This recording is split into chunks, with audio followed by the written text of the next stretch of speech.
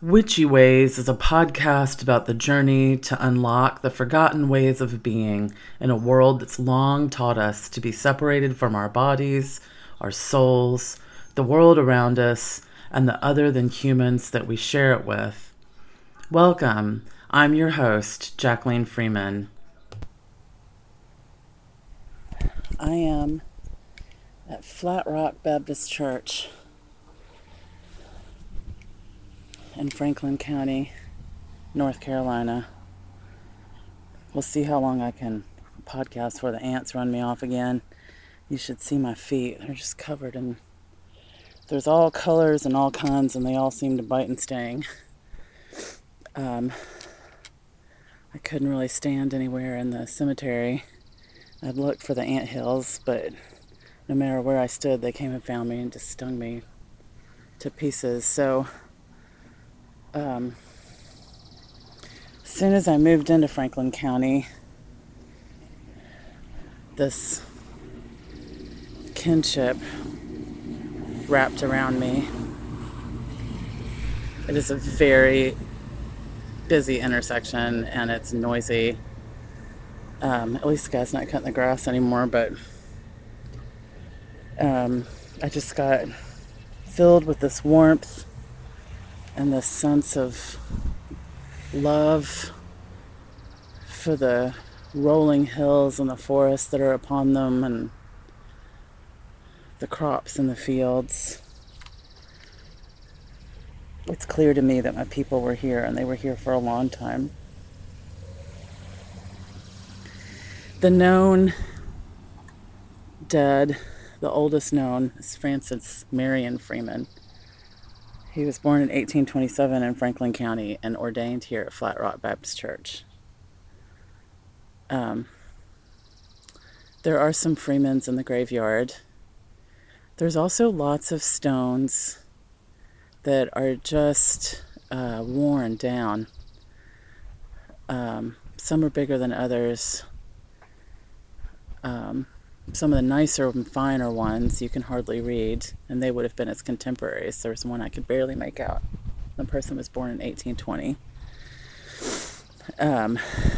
But there's a lot of markers that are just worn down, like teeth wear down, barely sticking up.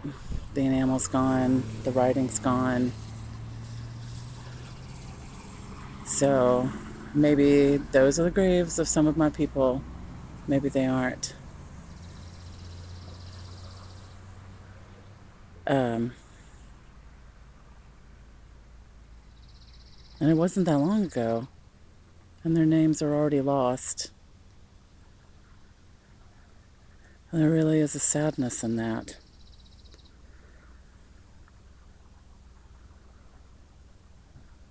It's a very American sadness, isn't it? That we lose our people so soon. We lose their names. We lose their culture. They come here and they want to forget about what got them here, so they don't pass those traditions forward. Or just as a pure means of survival. They feel compelled to fit in, so people don't know what those cultures were.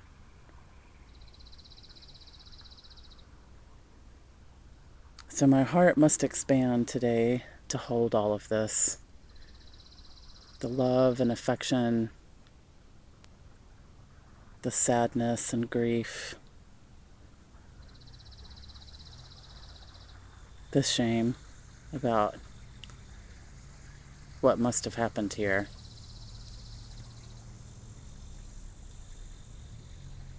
What compelled him to leave? It's so beautiful here.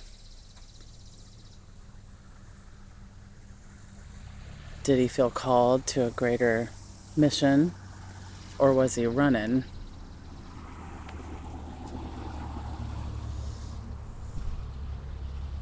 both and maybe.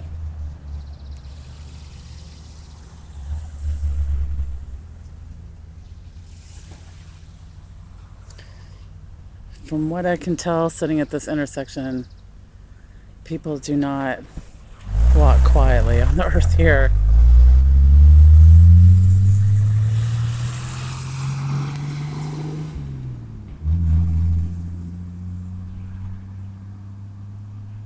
They're closely tied to it, but they do not walk quietly. Dear sweet earth in this place, I beg your pardon. Teach us how to love you with our feet and the way that we walk upon you, move upon you.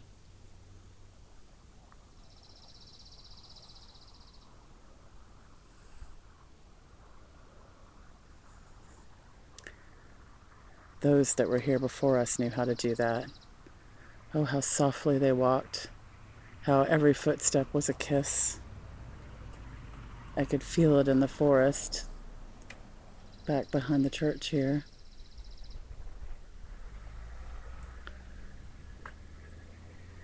Even with all the leaves and sticks, they knew how to walk softly.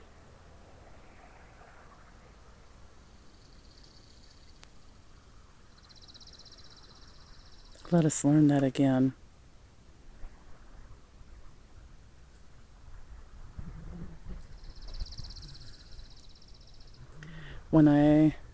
So I've started the healing work on this line yesterday. Did a little bit more this morning. And the guide that came forward was a lion. My rational brain doesn't really know how to deal with that.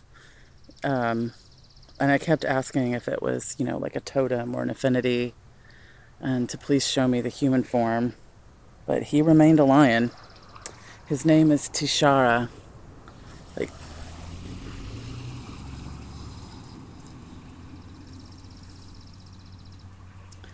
And as I was watching how lions live, I was seeing already how my line got this twisted. When I initially had dropped in to do assessment of the health of the line, it was really, really broken. And there's a lot of sexual predator energy there. And I understood why I have all these problems on the right side of my body. I've got arthritis in my knees and hips, and it's definitely more defined on the right side. Like really crippling on the right side.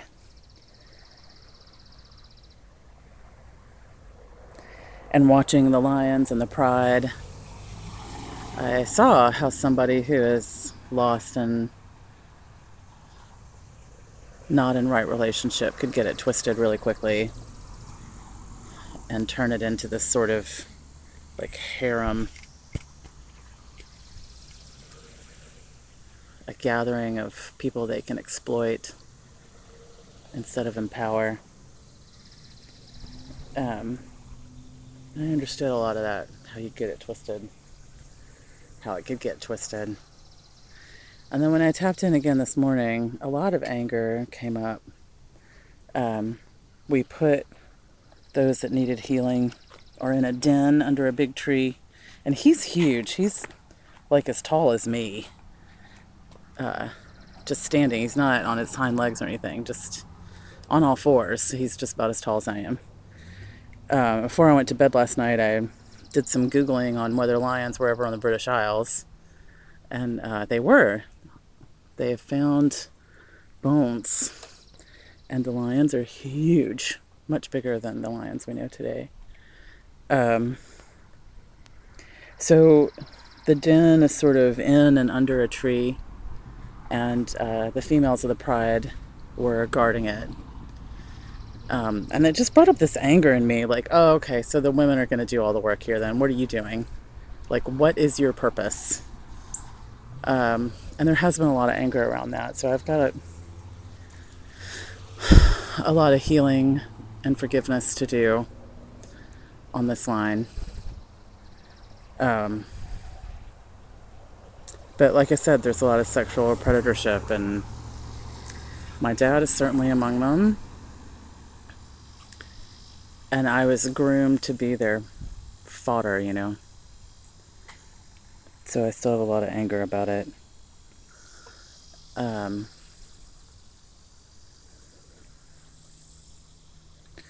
So I'm working, and I asked the ancestors to help me understand, to be able to listen and understand, because my anger is blocking the understanding. I'm running everything through this filter. It's really hard. And I am grateful for his understanding and patience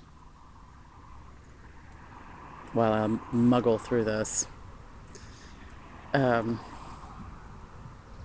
But the story that I got this morning was that there had been a man that had done an invocation rite just as these lions were leaving the earth.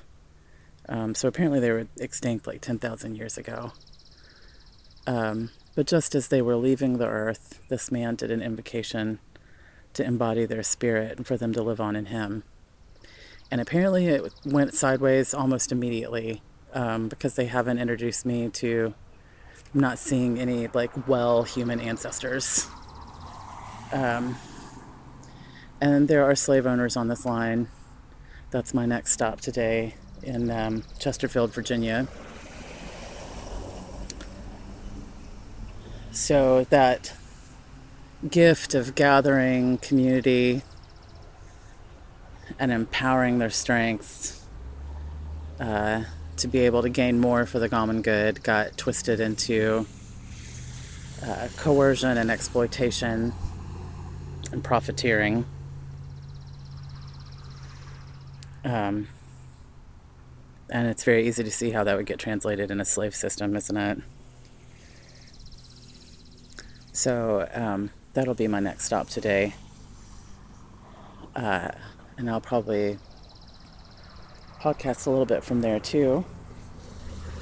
And then need to do some more processing. It's going to be enough work.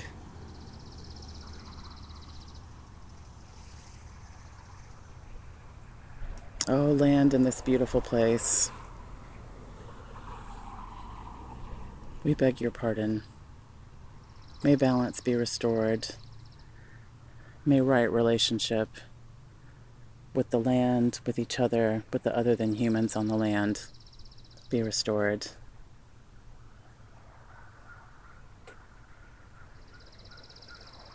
May we live in a place of deep love, respect, honor, and harmony with each other.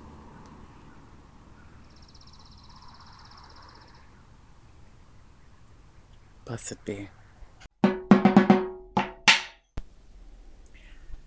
Being in that graveyard in Franklin County, North Carolina, and seeing those gravestones that were really worn down. There's a picture of them on the blog post that has the link to the podcast.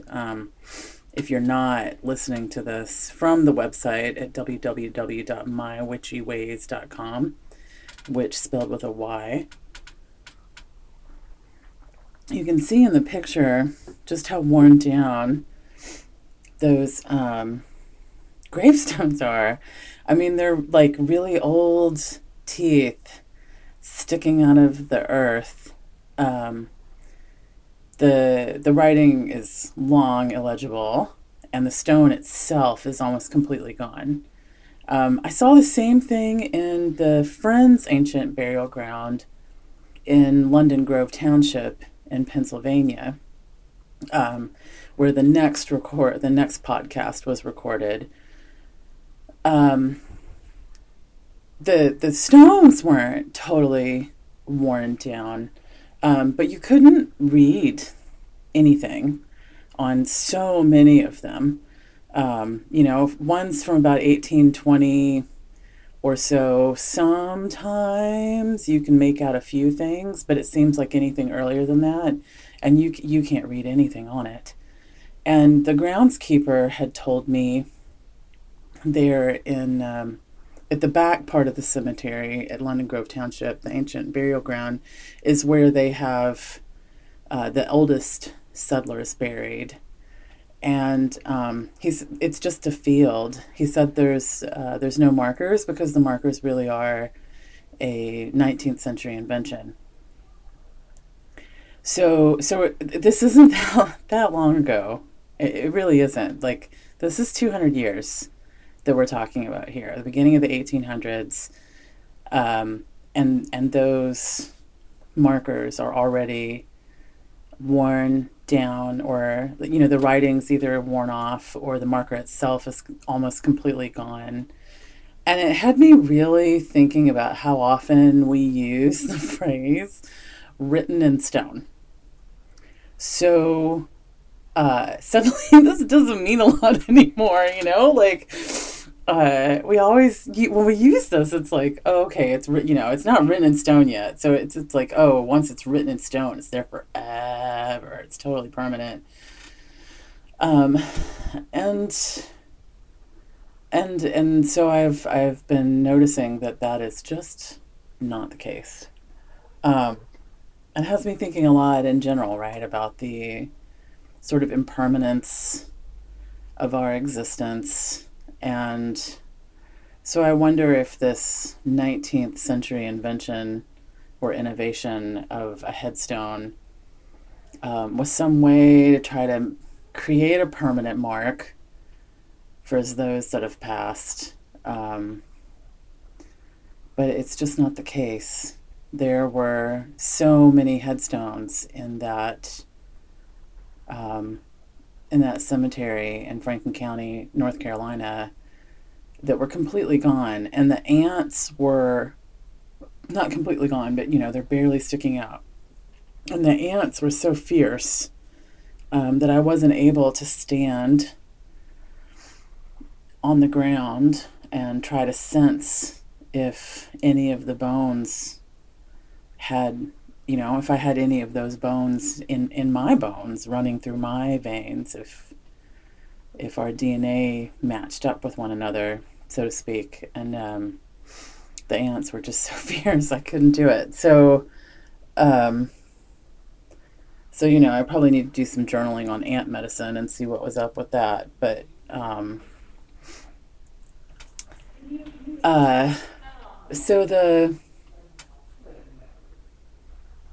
it had me thinking about this conversation that I had with some of the rocks at Burney Falls, California. As I'm watching, it's like MacArthur, Burney Falls, and it was really interesting because you're used to falls sort of coming over the edge of some plateau or precipice, and but at Burney Falls, the water is coming out not only over the top, there's a major fall near the top, but the water is also coming out from between the layers. So the falls kind of stretches back a little bit, but you see this water trickling out between these different layers of the rock. And so as I was watching it, I realized, like, wow, that's really gonna wear down. And there was a big group of boulders that were quite a bit off from where the falls was. And in reading about it later, I learned that those boulders actually used to be like at the beginning of the falls. So the falls are moving backwards, and as that water is rushing over, things become loose, and then they fall, and a section crumbles, and then the falls move backwards. So I had asked the boulders there, like, is that scary? So there was this one really big boulder sort of in the middle, and I asked the boulders that were closer, like, is that scary on that precipice like that? Like, knowing any second the water can, like, come into that crack and wear it away enough that that it just tumbles over, and the rocks kind of laughed at me a little bit. And they were like, oh, no, honey, sweetie. Like, if we were upset about change, we would be upset all the time. Look, I used to be a mountain. I used to be part of a mountain. And now I'm this boulder. And someday I'll be a pebble. And someday I'll be sand on a river bottom. And then I'll be swept into the ocean. And I'll settle down somewhere and get packed in over the years. And when the waters shift, someday I'll become a mountain again. And it starts all over. Man, leave it to a rock to give you the long view, right? So these things that we see as being so immovable and permanent are constantly changing. And there's not this grief and self-pity and, about the change. They're not having an identity crisis because they're no longer a mountain. This is all just part of the process. There's so much to learn there, isn't there? Just in our own aging process, for example. The way things shift and change in society, so many levels. If a boulder that used to be a mountain can know that it will one day be a pebble and then a grain of sand, and be fine with all of that, knowing that again one day they will be the mountain, then what are we fussing about? Hope you enjoyed that episode. Thanks for listening. If you're not already, subscribe to the podcast. That way you can get episodes as soon as they're released. If you'd like more information about my van build or travels to get my feet in soil to hear what she has to say, then go on over to www.witchyways.com. That's spelled with a Y instead of an I. And gotta be weird and wild about it, So may your heart, mind, eyes, ears, and life be open to the magic and connection that surrounds us all the time. Blessed be.